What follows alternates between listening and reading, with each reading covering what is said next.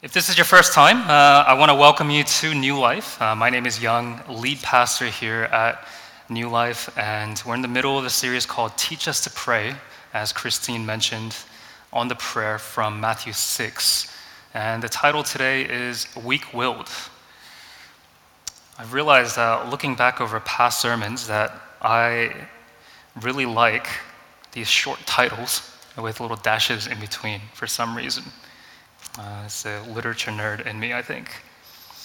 We looked at the entire prayer in our scripture reading, but let's read again just the part that we'll be focusing on today from Matthew 6:10b, so that middle part of Matthew 6:10. And then we'll spend a little bit of time meditating on that. Matthew 6:10b reads this: "Your will be done." So spend a few seconds just meditating on that, and then I'll lead us in prayer.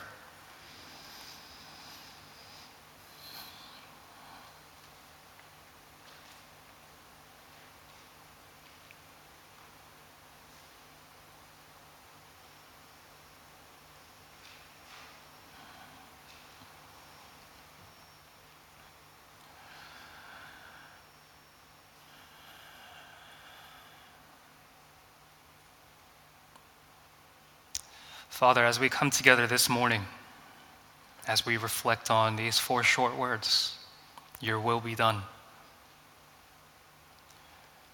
Some of the thoughts that run through my head, Father, as I think about those words are why it's so hard to pray this prayer. And how often I want my own will to be done. I want my desires to be carried out.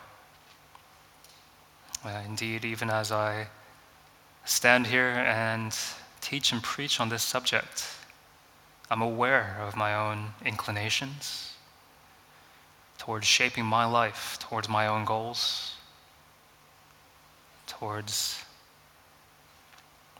engineering the way that I want things to be. And yet you remind us in your word, and you remind us through your Holy Spirit that your will is better. Your way is higher than ours. Lord, I want to trust in your wisdom this morning. We want to pray as New Life that your will be done in us. Here in New Life as it is in heaven, here in heaven as it is in heaven. We want your will to be done. We want to place our will down. We want to turn to you, and we want to know what it is that you think, the way that you feel towards us, individually and together as New Life, as one. Just teach us, we pray. Would you shape our hearts towards you, discipline our hearts, disciple our hearts, make them look more and more like your Son, Jesus. These things we pray in Jesus' name. Amen. Amen. Last month on Good Friday, we opened our Friday night prayer meditating on the Garden of Gethsemane. And you'll see that passage on the screen there. I'll just read it to you. Matthew 26:36-39. "Then Jesus came with them to a place called Gethsemane, and he told the disciples, 'Sit here while I go over there and pray.' Taking along Peter and the 2 sons of Zebedee, he began to be sorrowful and troubled. He said to them, 'I am deeply grieved to the point of death. Remain here and stay awake with me.' Going a little farther, he fell face down and prayed, 'My Father, if it is possible, let this cup pass from me. Yet not as I will, but as you will.'" And we see Jesus praying in agony as his crucifixion draws nearer and nearer. Jesus was sorrowful and troubled, Scripture tells us. He falls face down on the ground praying. I don't know if you remember the last time you were so agonized that you were face down in prayer. You know, we have Friday night prayer every couple of weeks. I don't remember the last time I was so agonized that I was face down in prayer, even there. You know, even in the place of prayer, even as we lift up New Life. in prayer. Why was he in such agony? The Gospel of Luke tells us that he was in such suffering that his sweat is falling off of him like drops of blood falling to the ground. I don't know if you guys have ever bled a lot, hopefully not, but some of you guys might have experienced this thing where you might get a deep wound. What does blood do? It just keeps on falling out. If it's not falling out, there's probably something not quite right? And it's puddling on the ground, and his sweat is like that. I don't think I've ever sweated that much in my life. And Jesus cries out in prayer, "My Father, if it is possible, let this cup pass from me. Yet not as I will, but as you will." The question this morning is, are you willing to crush your desires, to lay down your will? Your will be done. For me personally, I think this is one of the hardest prayers for me to pray. When I look through the model prayer, this part is probably one of the hardest, because it includes the death of my own desires. The other parts, they're a little bit easier to digest for me. But for us as human beings, this is one of the hardest things. It's always one of the hardest things to pray, to internalize, and then to carry out. We pray this part of the prayer quite hesitantly at times, or we add it at the very end, like almost a disclaimer to God. Like, we ask for what we really want, and then it's like we quickly put in the terms and conditions, hoping that he won't read it. Like, only if it's your will. Father, here are all my real desires, only if you want. We're hoping that he does want it. And yet when Jesus prays this same prayer in the garden, torn apart by agony, it serves not as a disclaimer, but as a submission.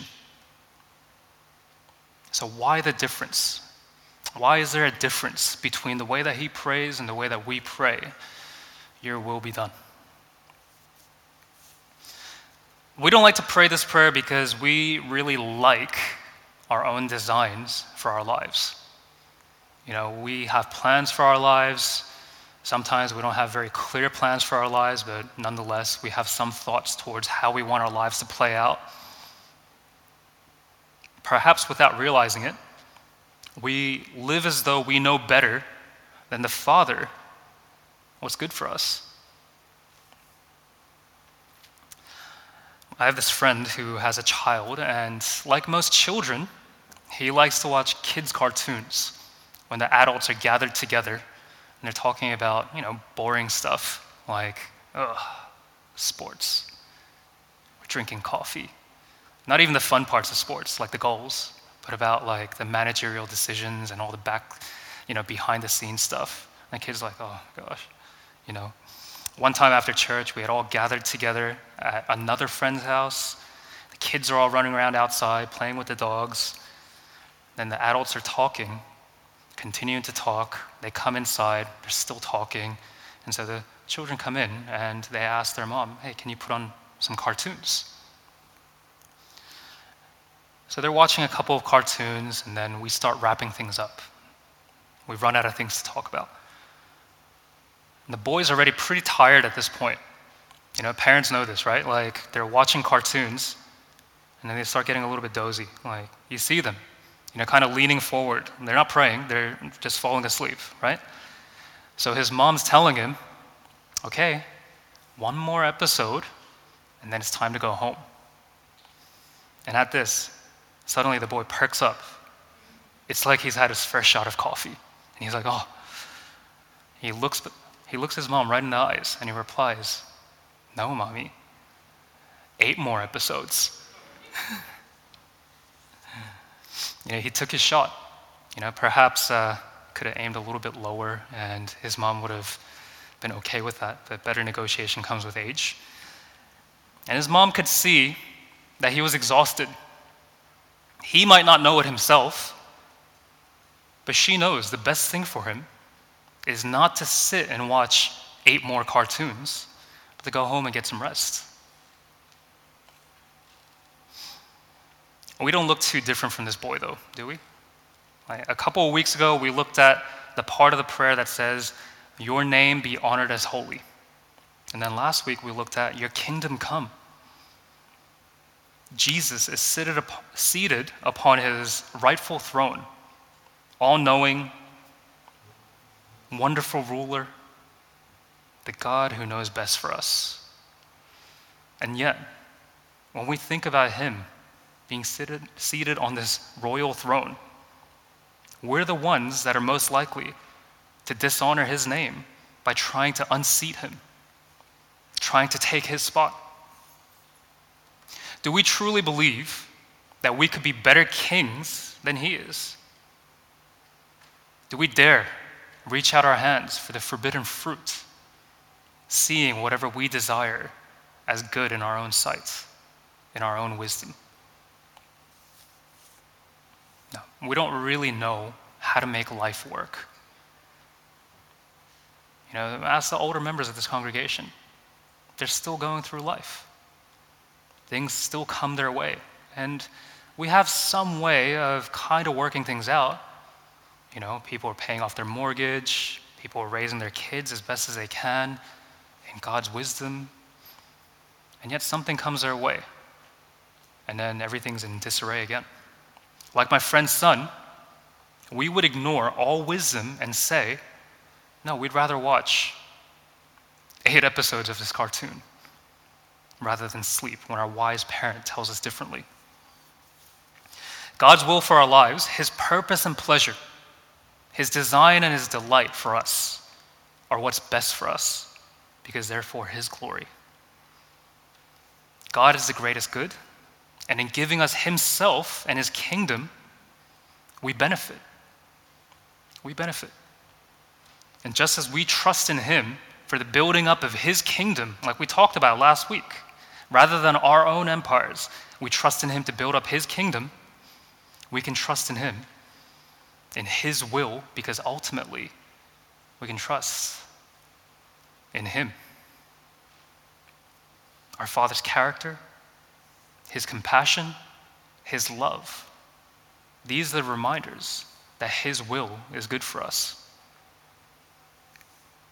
We see this in the book of Romans. Romans 12:2 reads this: "Do not be conformed to this age, but be transformed by the renewing of your mind, so that you may discern what is the good, pleasing, and perfect will of God." Romans challenges us to not be conformed to this age, but rather to be transformed by the Lord's renewing of our minds, in order that we may figure out his will, so that we can figure out his will, his good, pleasing, and perfect will. We pray, "Your will be done," with our hearts comforted by the knowledge that his will is good. It's pleasing and perfect.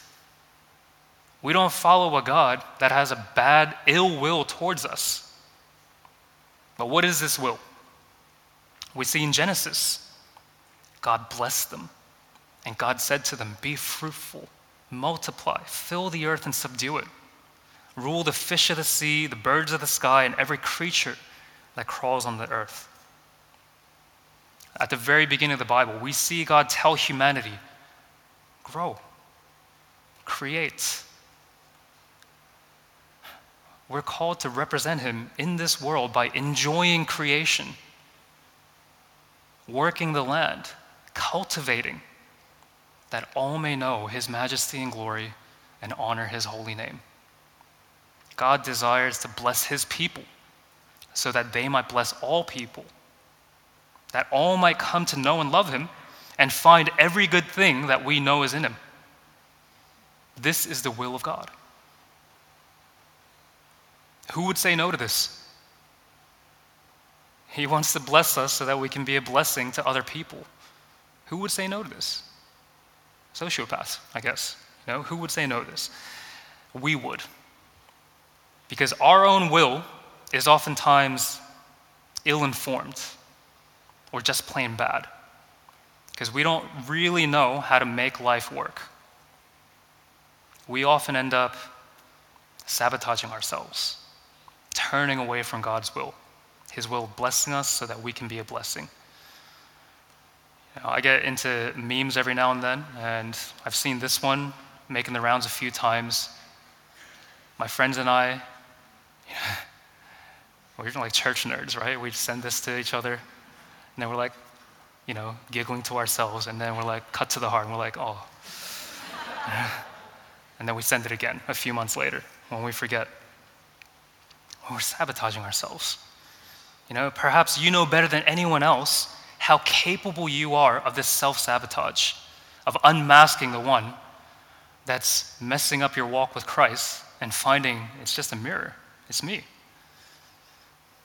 But thankfully, God's will is also to set us free from the things that enslave us and keep us from being blessed. Even if the things that enslave us are our very own hearts. Even if setting us free means going against our will for our lives. If we ask Him, He's capable of doing what is necessary so that we can be blessed, if you're willing to ask. Now, I know this can be a fearful thing. I feel it in my heart sometimes to ask God in prayer for something, knowing that it could mean the end of yourself, your own designs for life. You have these goals and ambitions, but the end of yourself in this manner is the beginning of who you truly are. You can become who you're meant to be, the true humanity that Jesus has invited us into. And deep down, we all want the freedom that enables us to enjoy what God has for us. God is good and perfect in wisdom. And if we know this, if we really know this, if our hearts can actually say, yeah, God is good, He's perfect, He's wise, then we know we can trust Him.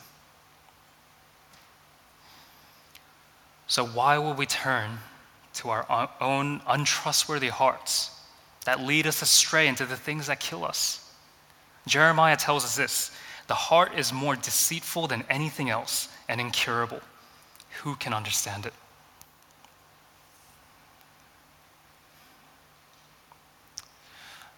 The Father's will is that we enjoy this freedom by growing into it. He provides the law for us throughout the Bible, right? That we can see throughout the commandments, that we can grow into this freedom through His discipling, His discipline, and His guidance. Sometimes we can mistake this. We think, and I think most people in this world that aren't Christian think this about Christianity, about following Christ, that it's all just rules and regulations and restrictions for the sake of disciplining us, like God is this harsh taskmaster. But the law is given to the Israelites in order to reveal to them who they truly are.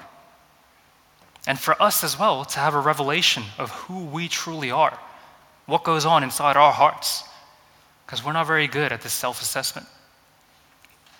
If you read the law in this way, that it was given in order to free us by revealing our creative and original design, it changes everything. This Methodist missionary, E. Stanley Jones, he says this about the Ten Commandments. The commandments are not an imposition, they're an exposition.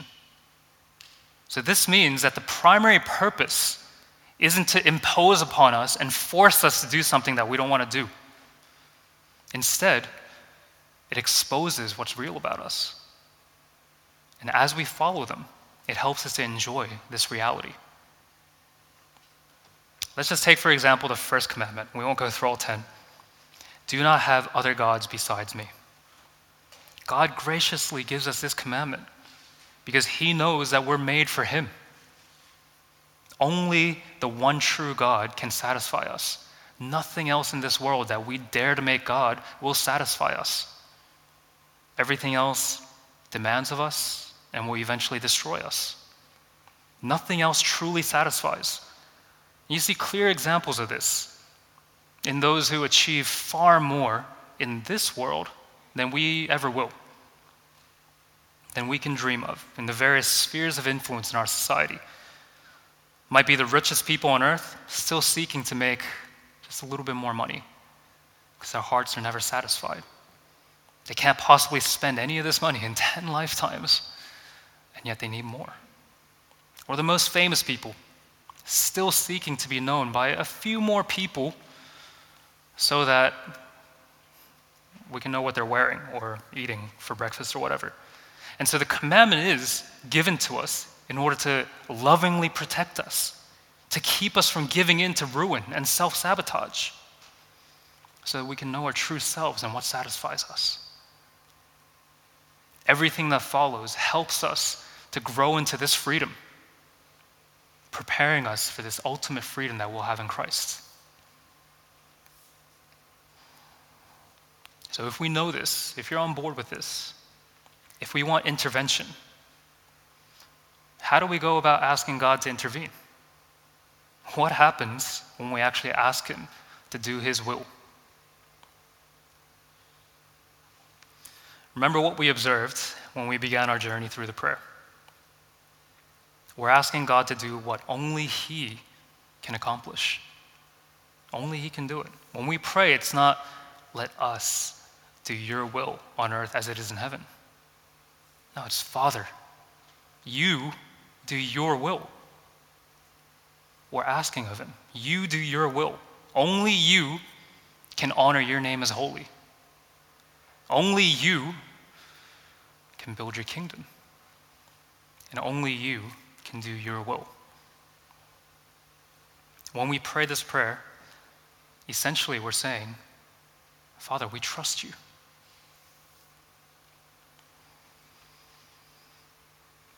We're curious creatures though, aren't we?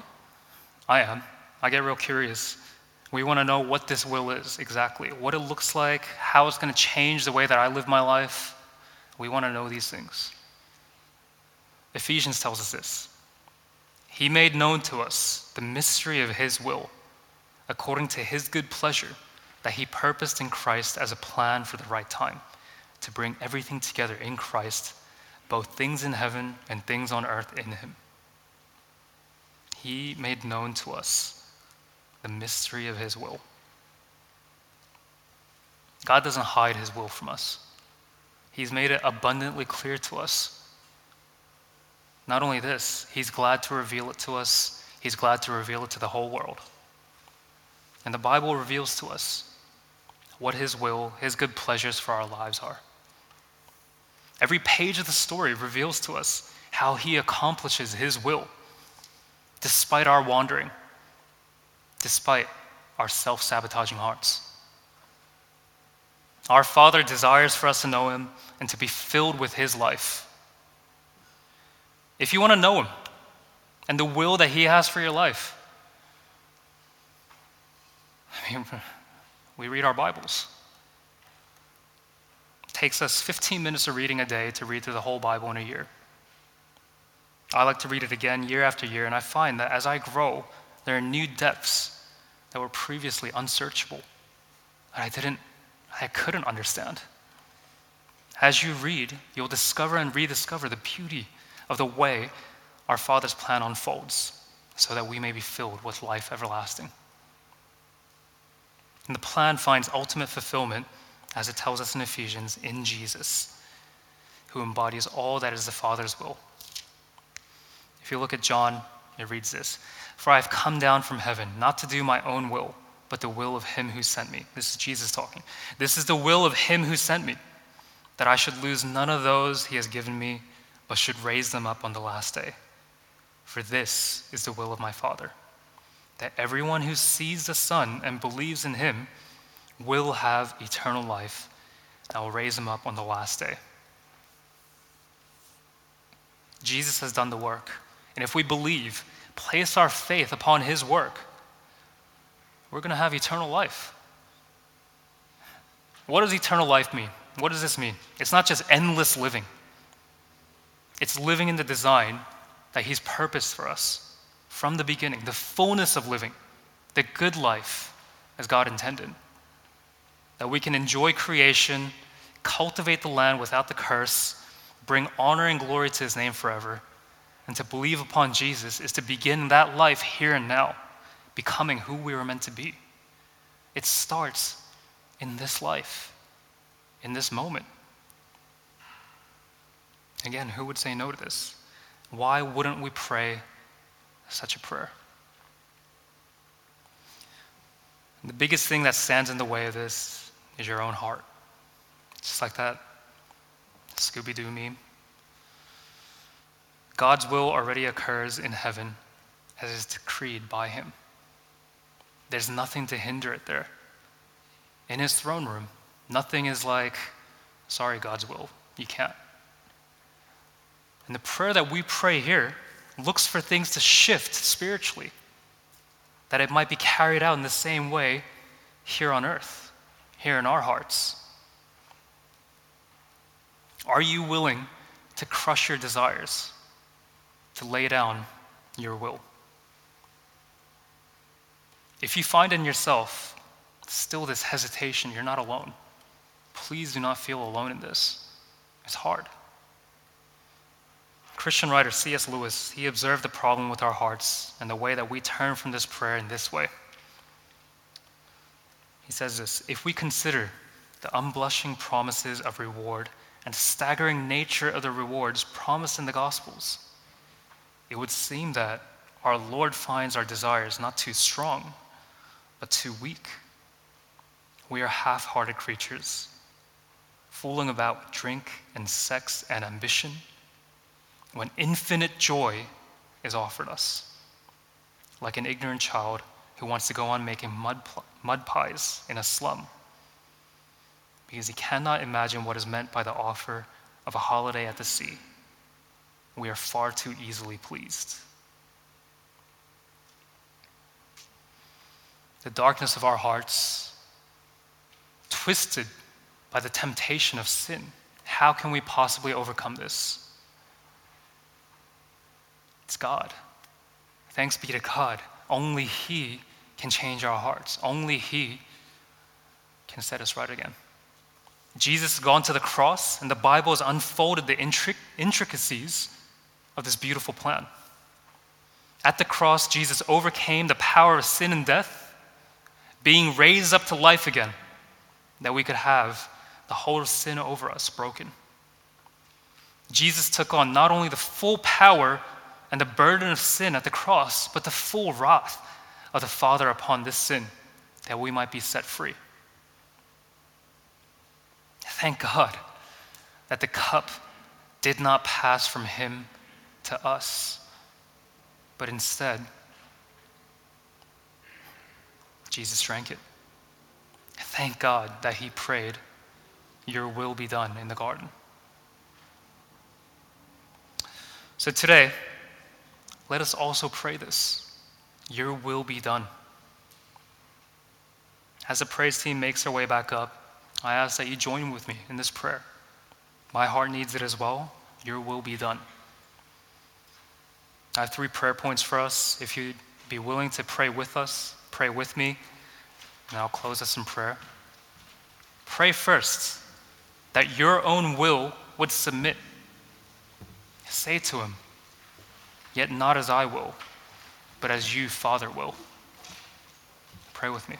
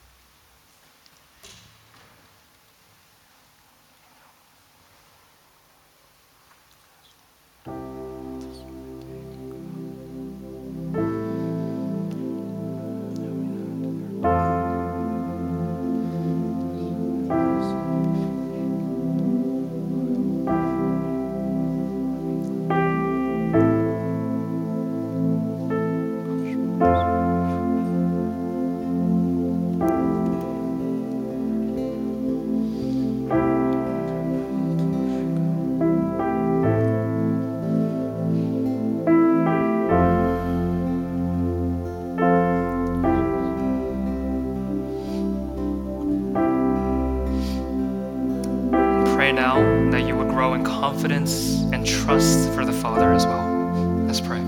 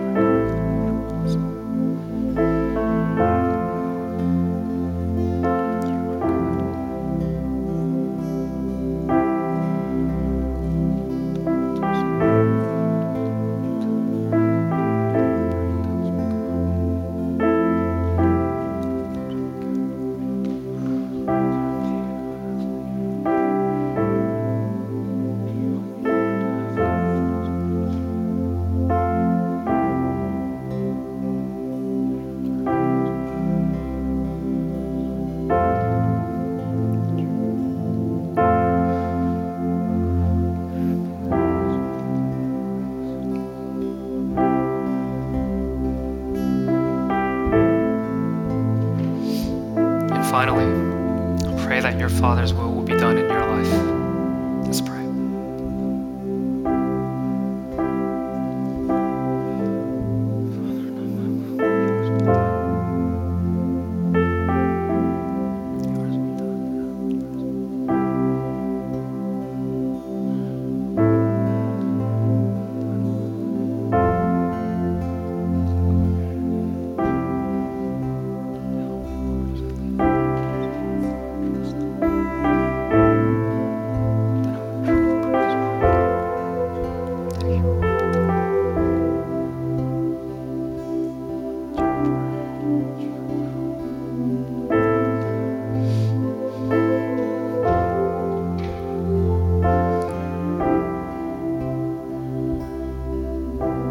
Father, we come to you this morning,